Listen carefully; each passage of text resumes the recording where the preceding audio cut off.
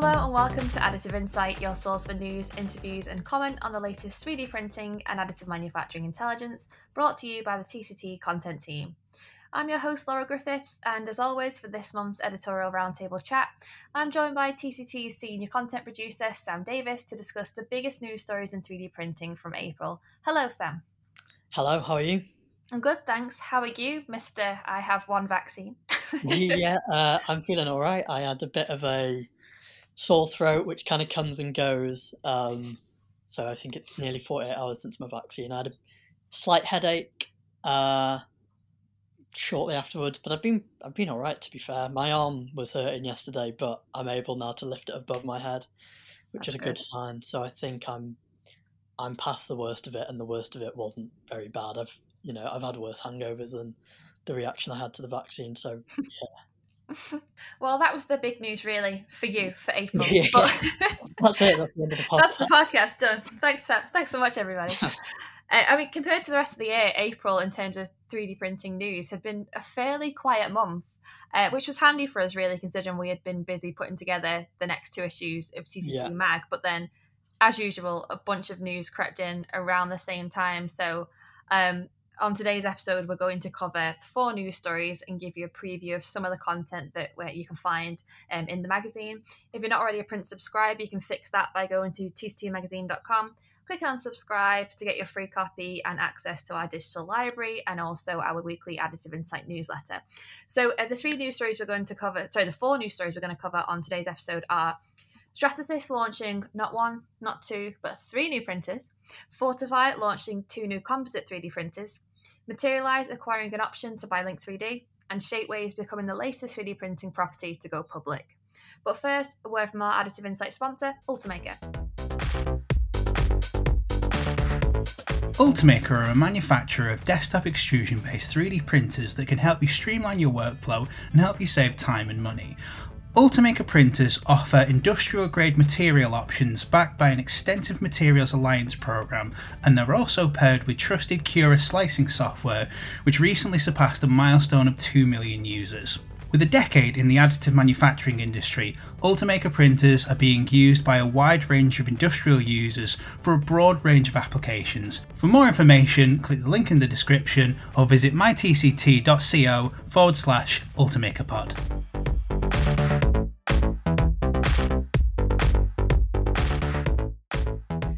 So Stratasys was one of the reasons for us moving this month's episode recording from last week to this week, because we knew this pretty big news was coming.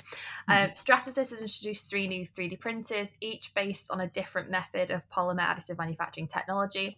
I'm going to start with the one that's probably the least surprising. So the Stratasys F770 3D printer is a pretty big machine. It's the latest in the F series family. It adopts Stratasys industrial grade FDM technology and features the longest fully heated build chamber on the market with a volume of 372 litres. So it's designed for the production of large prototypes, jigs and fixtures, tooling applications, and anything that requires standard thermoplastics. As I said, this is probably the most obvious one, really. Stratasys are always building out the FDM lineup, and this F770 is compatible with Stratasys soluble support material, which makes it a lot easier to post-process those big parts, and also it's GrabCAD print software, MT Connect, standard GrabCAD SDK to streamline workflow. So all very much got all the goods from Stratasys big 3D printing FDM workflow.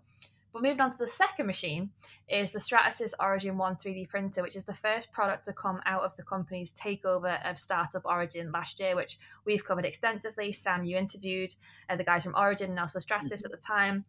And this new system uses Origin's proprietary P3 technology and this software-first architecture to produce parts at high volumes in a range of open certified third-party materials. They promise industrial-leading accuracy, detail finish, etc., repeatability.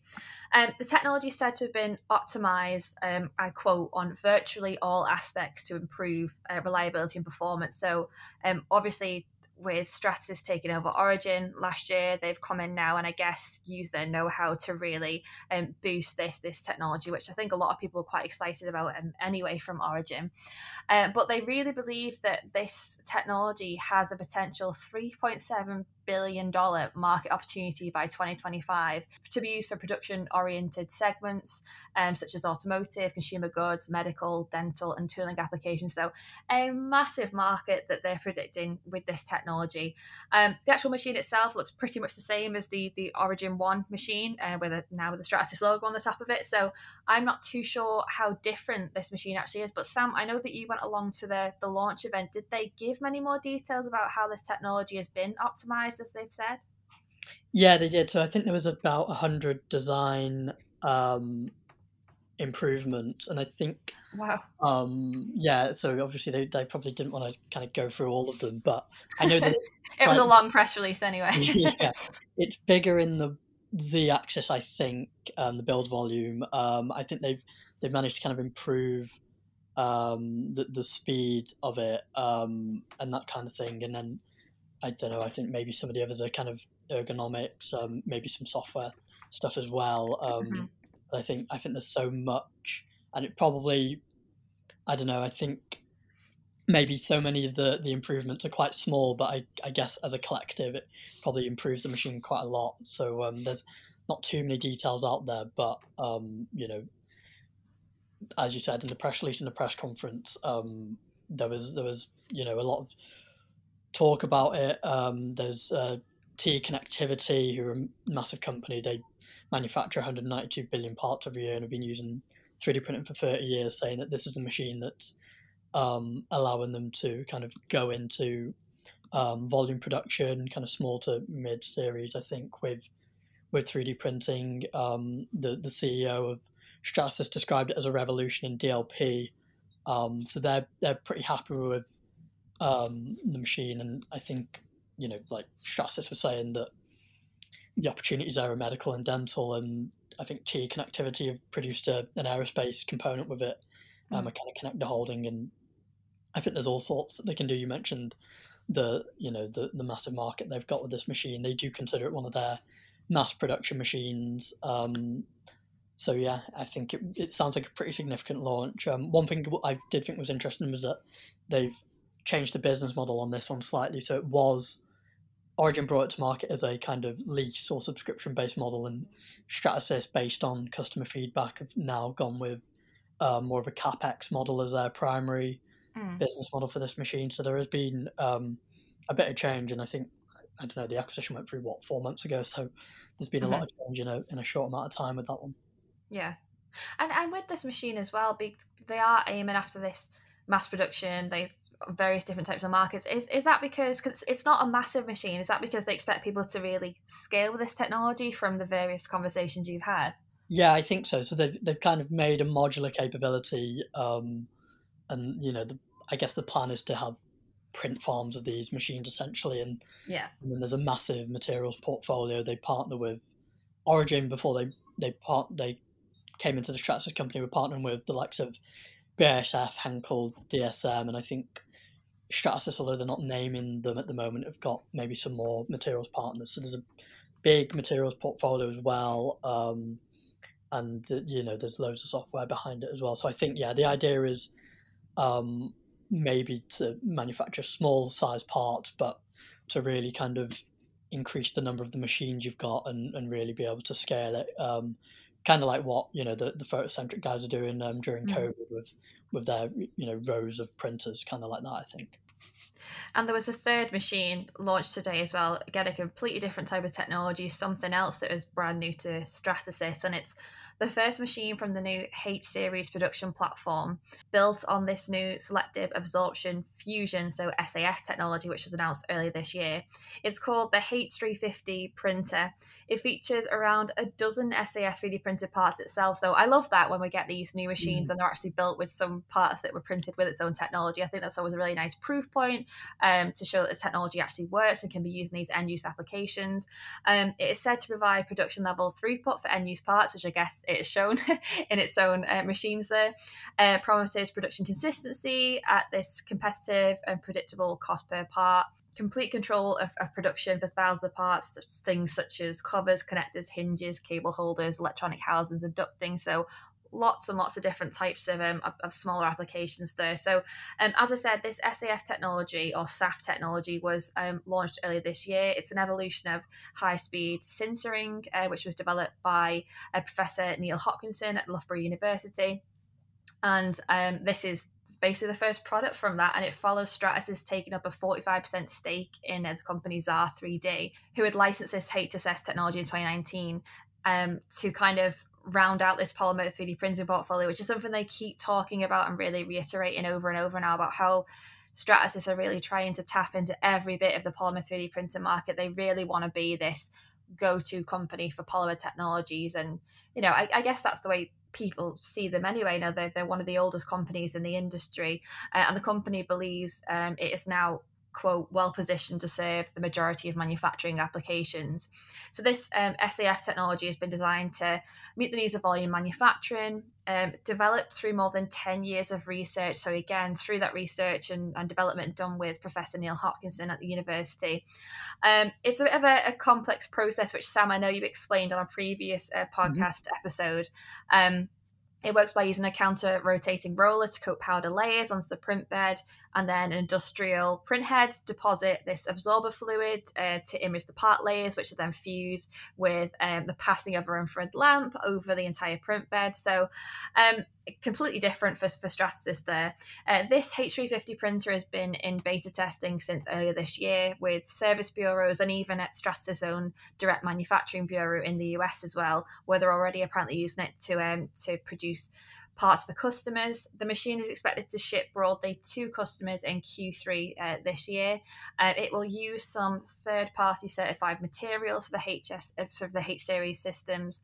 The initial material on it is a high-yield PA11, which is a bio-based plastic made from sustainable castor oil. So lots of different types of technologies there. They really are sticking to this vision to tackle every angle of the market. And I know, Sam, that you, as I said, you attended the launch, but you also spoke to Neil as well a little bit about this technology.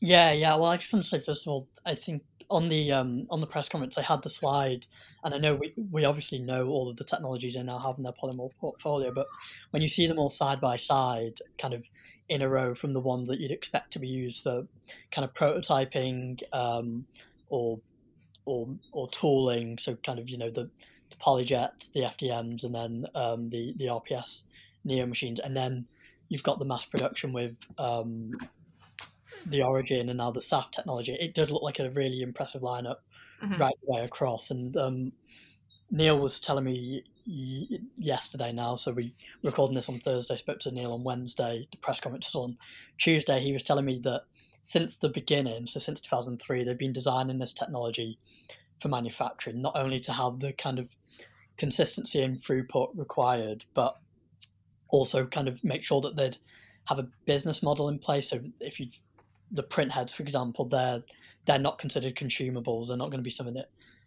companies will have to pay for separately. They're going to just be a part of the printer. And the kind of basically what's happened since I think actually it was the first technology I ever saw when I joined TCT, the first 3D printing technology I saw in the flesh, and that was 4 years ago last month, I think. Since then, basically, they've really centered their focus around the stability of the technology's thermodynamics, and this all kind of comes together with the consistency and throughput that they're trying to achieve, and they've managed to ensure that all the particles that are fused across the bed experience exactly the same temperature, regardless of where they are in the build. And then there's a big wave powder handling system that helps to minimize aging and thermal exposure, to make sure that everything is done consistently. Doing that means there is a slight compromise on the speed in which parts are printed, but Stratasys and Neil think that that's a price worth paying to get the consistency and the part yield that will make sure that this is a mass production technology. The H350 is just the first machine of the series. There's more to come, and they'll announce that when they're ready. And just a word on the kind of relationship between Stratasys and Xaar 3D. They mentioned in the press conference that it's a joint venture centered around bringing this technology to market. Stratasys, as you mentioned, own 45% of Xaar 3D, and Xaar PLC have announced that they do want to divest that division, and Stratasys are now in kind of advanced discussions to take up the option they've got and have had since 2019 to acquire it, but they're not going to kind of announce any of that until it's absolutely ready. But I would, based on Stratasys wanting to kind of push on with the commercialization of this technology and Xaar wanting to kind of divest, you would assume that that takeover happens at some point down the line. I know, I feel like we're just waiting for them to make that announcement now every time we speak to them. Definitely, and Andy Langfelder spoke to as well yesterday, was quite candid. He was basically saying that their historical portfolio, although they've had a lot of success with FDM and PolyJet, they can only go so far when kind of trying to scale them. I know I think there's probably production applications on both technologies. There certainly is on FDM, with the F900, and the F770 is a bit more kind of tooling and jigs and fixtures rather than the production of end-use parts. But they were quite candid in saying, to kind of reach these mass production applications and opportunities, they've needed to make acquisitions, and that's where the acquisition of Origin has come from, where the potential acquisition of Xaar 3D will come from, and RPS as well is kind of supporting that with their large format SLA machine. Mm-hmm. So moving on to our second story, and it is another multiple machine launch, this time from Fortify, which has introduced 2 new composite 3D printers. Sam, I know you reported on this one earlier this month. This is it's a unique technology. It's a DLP process that uses this magnetic field to print with these reinforced resins. Do you want to tell us a little bit about these new machines? Yeah. So Fortify came to market, I think, 2 years ago now in 2019, and I think they've raised about $30 million in funding rounds since then. They commenced shipping of the Flux One composite DLP printing system in September, and then they've added 2 new systems, the Flux Core and Flux 3D platforms, this month, as well as the Flux Developer software, which is designed to allow users to kind of access all of the processing parameters, and then that will enable them to kind of push the limits with material properties and that kind of thing. But the 3D printing systems lean on the continuous kinetic mixing technology, which blends resin and additives to create composite materials, and they also lean on flux print magnetic alignment, which is basically all about aligning the fibers in each layer of the part to enhance strength, stiffness, heat deflection, temperature, and that kind of thing. And while the Flux One system has been designed for mold tooling, jigs and fixtures, that kind of thing, the Core and the Flux 3D platforms are geared towards customer-facing end-use applications. So the Flux 3D system uses a new configuration of that Flux Print magnetic alignment, which is called Flux Print 3D. This is a 3-axis magnetic field which gives users more control in aligning the fibers within their materials in any axis throughout the parts as they're printed. And this platform is said to be suitable for printing things like heat sinks, heat exchangers, high-performance industrial connectors, and the Flux Core system, meanwhile, is described as the baseline machine in Fortify's portfolio. It's ideal for processing more viscous particle-filled resins where magnetic alignment isn't required. So these include parts like RF devices and electronic applications. And basically the motivation behind these launches, according to Josh Martin, the CEO, is that while there's plenty of room for growth in the tools and fixtures market, there is, and I quote, an order of magnitude greater market potential for end-use applications.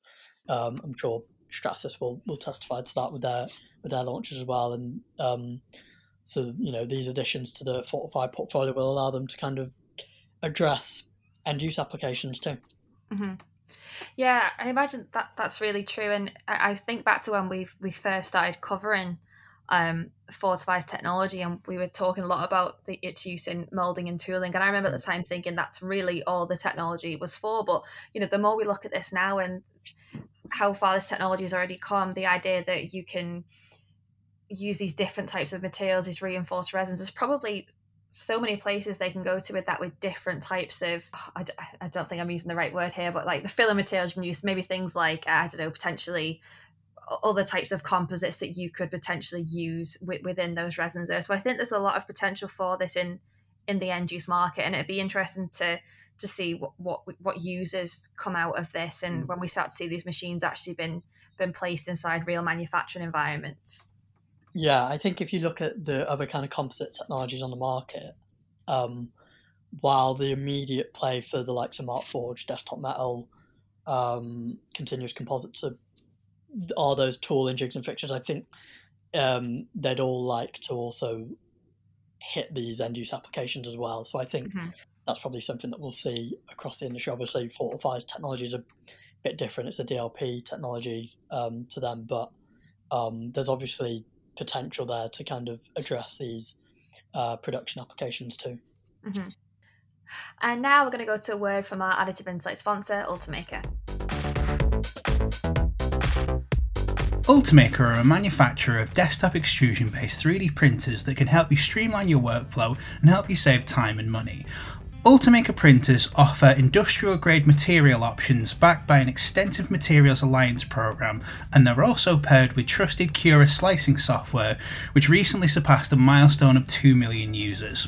With a decade in the additive manufacturing industry, Ultimaker printers are being used by a wide range of industrial users for a broad range of applications. For more information, click the link in the description or visit mytct.co/UltimakerPod.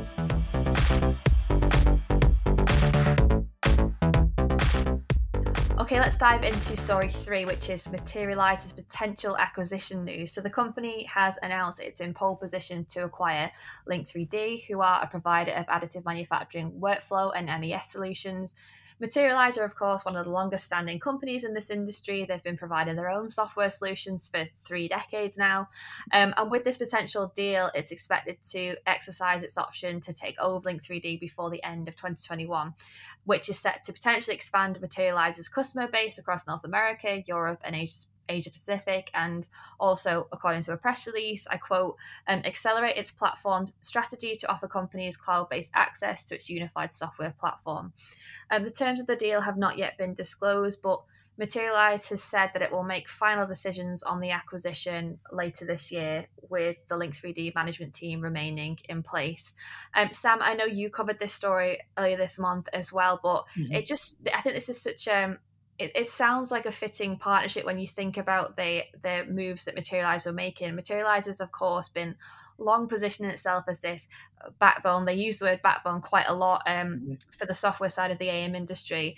And this is kind of, I guess, the last piece of that puzzle. It fits well with recent developments at the company, which have been towards building out this roadmap to evolve its software suite to a software as a service model, to give customers these cloud-based access to its entire software offering.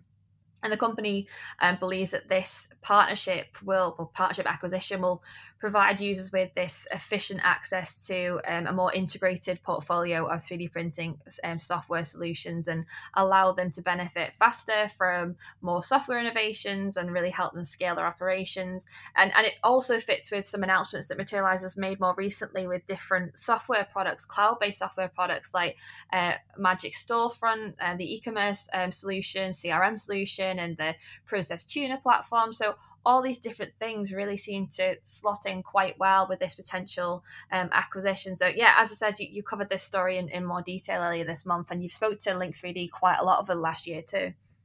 Yeah, I think it's one of those where it just seems they have kind of complementary offerings, and I guess at the moment complementary business models, although obviously Materialise are kind of moving to this cloud-based offering, and Link3D's products, I think, their MES and their QMS systems, they're all available via the cloud already. So it kind of ties in. And then I think Materialise gets to grow its customer base in North America. Link3D gets to have seamless access to Materialise Magics.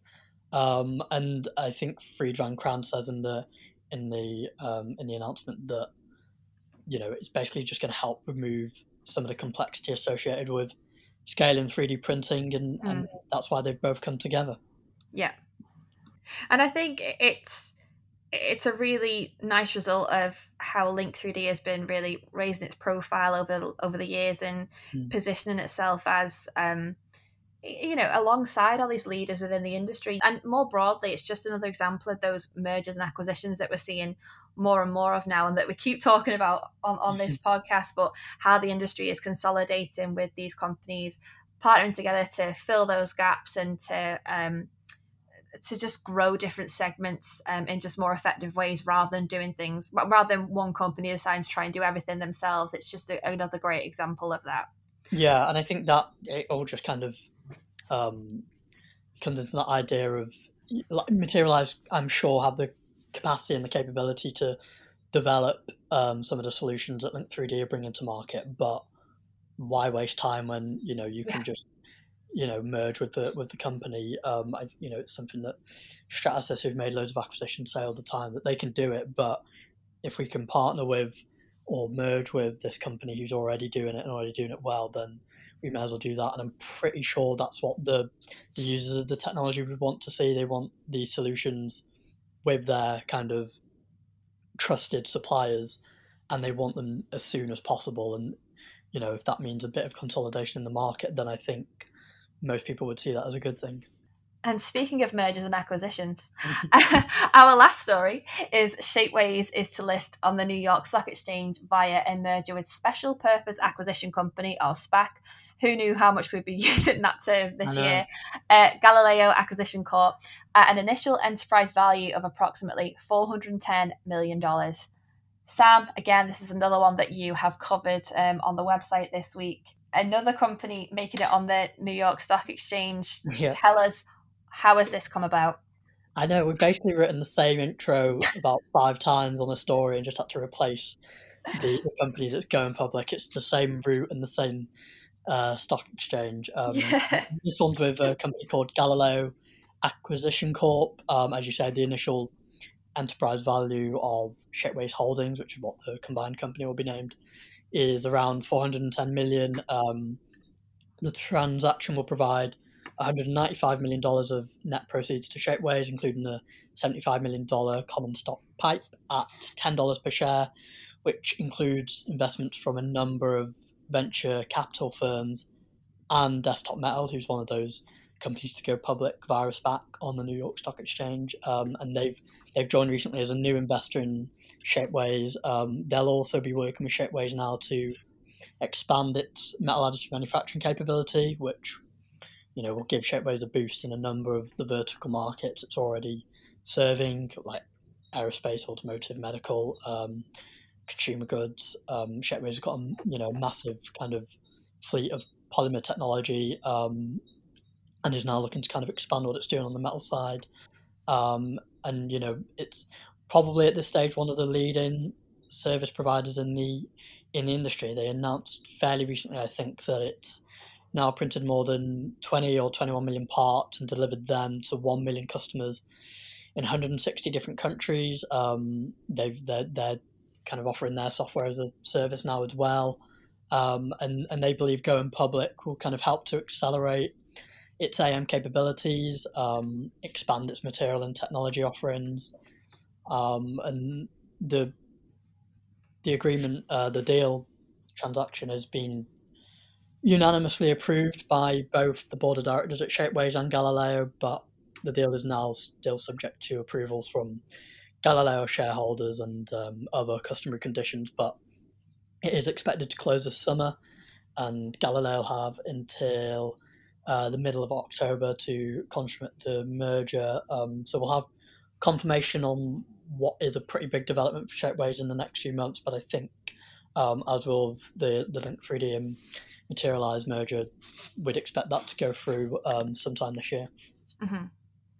I think this is, if I'm right, I think it's the first merger of this kind that we've seen with a 3D printing service provider. The rest have been machine manufacturers like Markforged and Desktop Metal, but this is the first that we've seen which has been a service provider and of this size as well. Shapeways is this huge company. You know, we know it's got operations in the US and also in Europe as well. They run so many different types of additive manufacturing technologies, and as you mentioned, they're going to be touching on metals as well.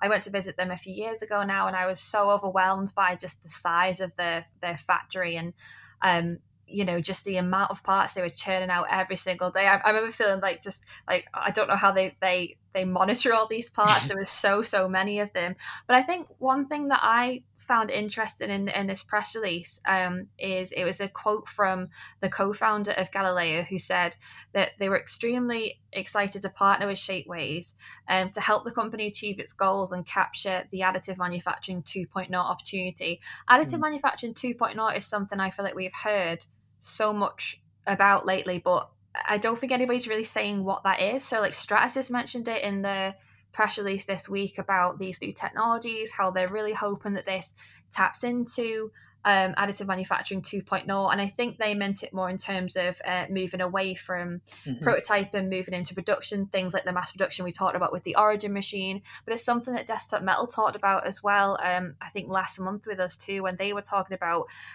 for them it was more about how additive manufacturing has been a technology now for 30 years, but it's reached this level where it's kind of established itself, and it's like, okay, how do we get to that next step? What are we going to do with that? How do we turn it into a real manufacturing production technology? So I guess with this as well, you know, I wonder, is that what is it also production in this case? Is it talking about how do we move it to better, you know, things like factory of the future and industry 4.0? Is it that kind of thing? So I just found it quite interesting that they use a term like additive manufacturing 2.0, and is that something we're going to see more of now? Has the whole industry secretly got together and decided this is what we're going with now? It's additive manufacturing 2.0. I mean, I think it's a bit buzzwordy, but Andy Langfeld from Stratasys I was speaking to earlier this week, he basically, I've never really looked into what this means because I just thought it was a bit buzzwordy, but I think you're right. It is about moving from prototyping to production.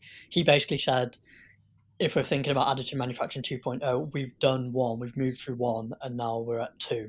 And that would kind of fall in line with that. And he was referring to, you know, these acquisitions that they've made to add the kind of production capacity to their portfolio. So that, as I understand it, is basically making it more of a manufacturing technology than a prototyping technology, albeit without, you know, it's not about forgetting the prototyping, because I think that's still a huge market for 3D printing, and it probably always will be. But it's about these companies probably, as you say, getting together and deciding that we're going to kind of, I guess, market the industry and the technology as a collective, as a more of a production tool now.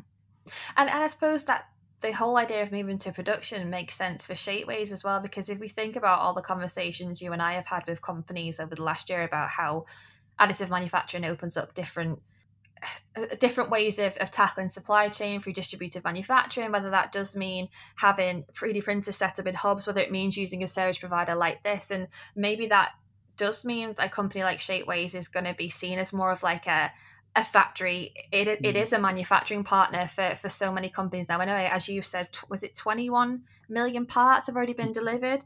I wonder how many of those are already production parts, but I guess this must be about really accelerating that, and that Shapeways being seen as this true manufacturer, really, rather than you know, just a 3D printing service provider.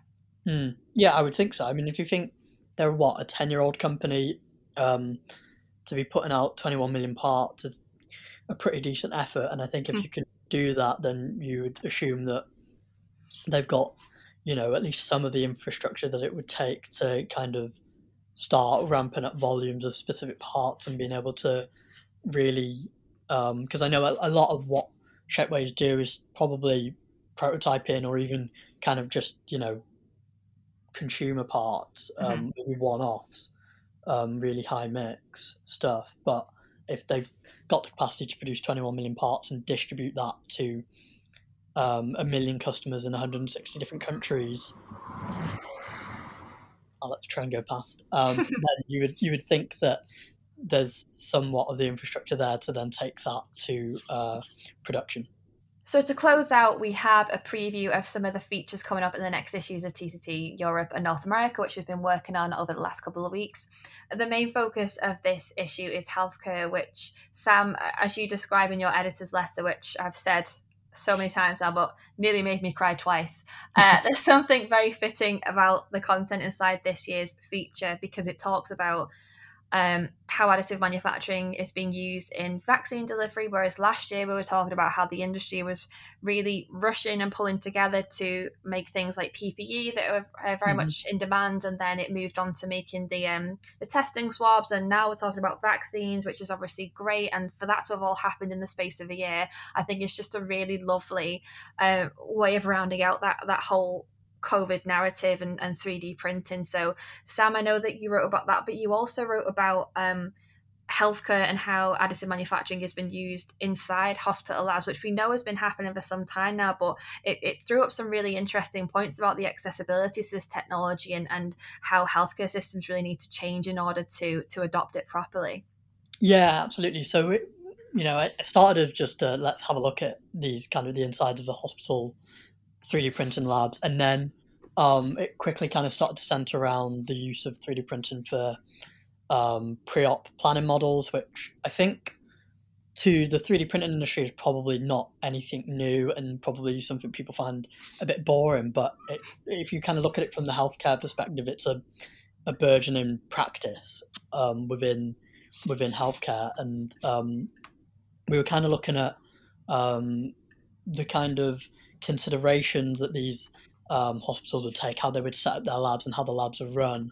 There being two different kinds. One, labs that are run and kind of serve all of the different departments within a hospital and they're run by a print manager, and then labs that are run by the surgeon. And we spoke to Jenny Zabler from Children's Hospital Colorado, who was great and who are doing amazing stuff. And they work with both Materialize and Actual 3D to kind of help out with their segmentation.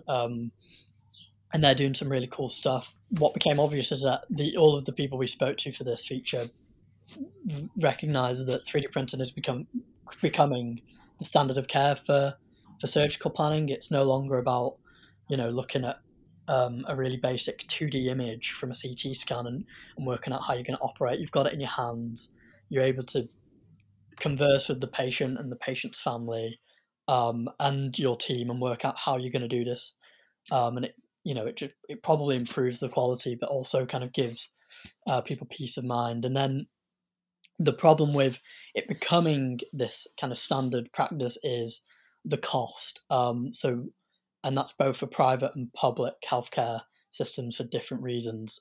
Public, obviously, funding is an issue throughout, and being able to have the money to purchase a machine to begin with is not always easy for these public healthcare systems. And in private, they need reimbursement and they don't have the permanent code yet to really invest and use the technology. Jenny Zabler and Children's Hospital Colorado are doing it basically with no return on investment because it improves the quality of what they do so much, but they're all saying that the cost needs to come down of just buying the machines, and then the cost per part needs to come down, and then there needs to be reimbursement codes, and the way to kind of go about the reimbursement codes is just doing studies and writing papers on how they've used it, exactly why it enhances the care of what they do, the quality of the care they give, and although we're probably still a few years away from getting those reimbursement codes and allowing private healthcare systems to deploy the technology, improve their care, and not be out of pocket, it is going to happen. It's just how quickly depends on the cost of the technology, really. Mm-hmm. Yeah, I thought it was a really interesting piece because we cover 3D printing in the healthcare industry quite a lot, and we cover medical modeling and things like that, but sometimes we don't often stop to think about, okay, well, how does this actually work in day-to-day healthcare scenarios? How do these high costs really affect hospitals and healthcare systems' ability to actually buy into this technology? Because as you said, Sam, these 3D images, they should just be the standard, really.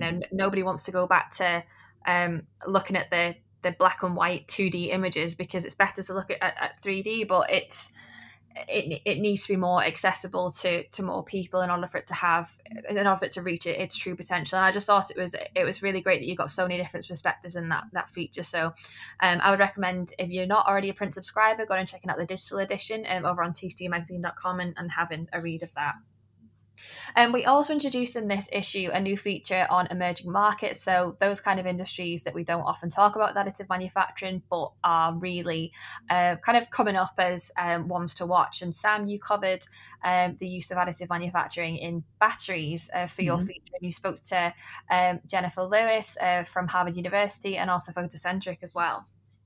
Yeah, so I spoke to Jennifer Lewis, who was part of what we believe to be the very first research effort into 3D printing batteries, so it was really great to speak to her. And then we spoke to Photocentric, who have set up their own research unit inside the company, and they kind of described it as the most important or most significant thing they've ever done, really, because they think the market for batteries is so big. And there's loads of different aspects in there that are quite interesting. Photocentric believe they're going to be able to really hit the kind of scales they were doing with the COVID face shields last year with the same kind of technology.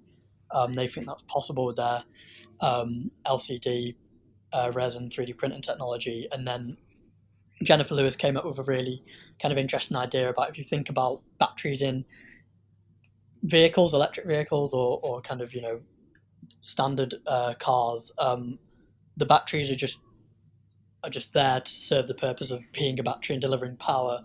And she was talking about the idea that if you can make structural elements that are also powering the vehicle, so if you had the battery power just in the door panels, then that would save so much weight, because now things are multifunctional and they're not just on the floor of the car or in the bonnet or wherever, just being there as a big block of battery, not doing anything else but powering the car. So there's loads of different things in there. Jennifer Lewis has done research and found that you can make batteries the size of a grain of sand, and there's just all sorts going on. So there's plenty of interesting stuff in there, and I'd probably say there's loads more interesting stuff out there that we weren't able to fit in for various reasons. But it definitely seems like a market for 3D printing that's picking up. Mm-hmm. Yeah, definitely one to watch. And similar with the semiconductor industry, which is one I looked at, tried to wrap my head around anyway. I spoke to Velo3D, 3D Systems and Nanodimension about how 3D printing could potentially have an impact on the semiconductor supply chain. As we know, the world is experiencing this ongoing shortage of semiconductor components, which live inside all of our electronic devices. And when I spoke to 3D Systems, even though we're looking at this as an emerging market, it's not that it's never been used in additive manufacturing before. It's just that we're thinking now about, okay, now we've got this shortage, how actually can we really think about utilizing this technology more effectively? Because 3D Systems have apparently been using the technology for a long time in the Belgium office. They've been manufacturing equipment for semiconductor equipment manufacturers for a decade now, using this, what was a kind of a secret metal printer, which they used to print parts as a service. But now Scott Green, Principal Solutions Leader at 3D Systems, has said that they're now producing a couple of hundred successful production projects for semiconductors, which is just a crazy amount when we think that this is considered an emerging industry for additive manufacturing. It was also good to get the perspective of Benny Buller, who is the CEO at Velo3D and used to work in the semiconductor industry. He was talking about how additive manufacturing is actually really well suited to fit some of the classical problems that we get in the semiconductor manufacturing industry, things like control of heat, control of chemicals, liquid flow, that kind of thing. It's a very appropriate technologies for some of those challenges, but there's also a few things that additive manufacturing maybe needs to get a bit better at, which is tackling the levels of cleanliness which are required for the semiconductor industry. Cleanliness is so important in dealing with so many different layers within semiconductor fabrication, and you can't really afford to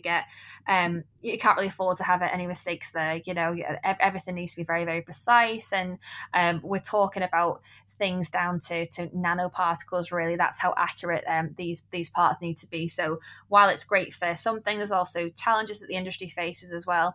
And at the minute, we are talking more about additive manufacturing been used for the manufacture of semiconductor fabrication equipment rather than manufacturing semiconductor devices themselves. But it was also interesting to get the perspective of Nano Dimension, who are using the Dragonfly LDM technology to print electronics. They've been doing that for several years now. They deposit both a dielectric polymer and a nanosilver material to create circuitry.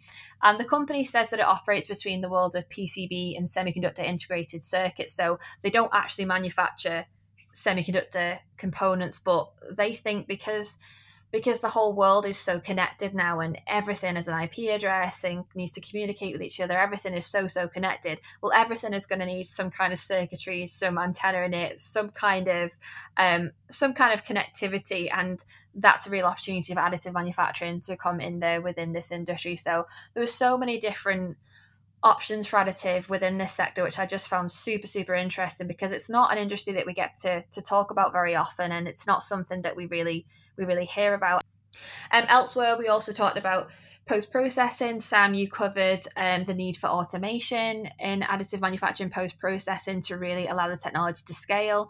And we also spoke to Phil Reeves about a business case justification for additive manufacturing. He has just authored a paper, a PAS document, on the different considerations that need to be made by companies in order to make the right financial decisions about additive manufacturing, or the important questions you need to answer before you take the plunge and buy a piece of additive manufacturing equipment, how to avoid those train wrecks that apparently he has seen a lot over 20 years he has been consulting in this industry. We also had a Q&A from Nora Ture, who is the founder of Women in 3D Printing. And yeah, it's just not to be big-headed, but it's a great issue. It is a great issue. It was good to put together as well. Yeah. And as you say, like, you know, with features like healthcare that we do every year, you do have to sometimes look for a new angle all the time. But it was good to look at industries and markets that we don't typically get to look at. And yeah, it was fun to see where, you know, kind of what the next big market for 3D printing might be. Mm-hmm. Yeah, and it was also nice to have Dimension on the front cover as well with their brand new post-processing systems. That was cool. It was great to see how far that company has come in just a very few short years. So that's about it for today's episode. We definitely went over time. Thank you very much for listening. If you like what you hear, don't forget you can subscribe wherever you get your podcast. And for more additive insight, head over to tctmagazine.com. We can get your free print subscriptions to TCT Magazine and get the biggest 3D printing news stories delivered straight to your inbox every week with our Additive Insight newsletter. Thanks very much, and we'll see you again next time. Bye.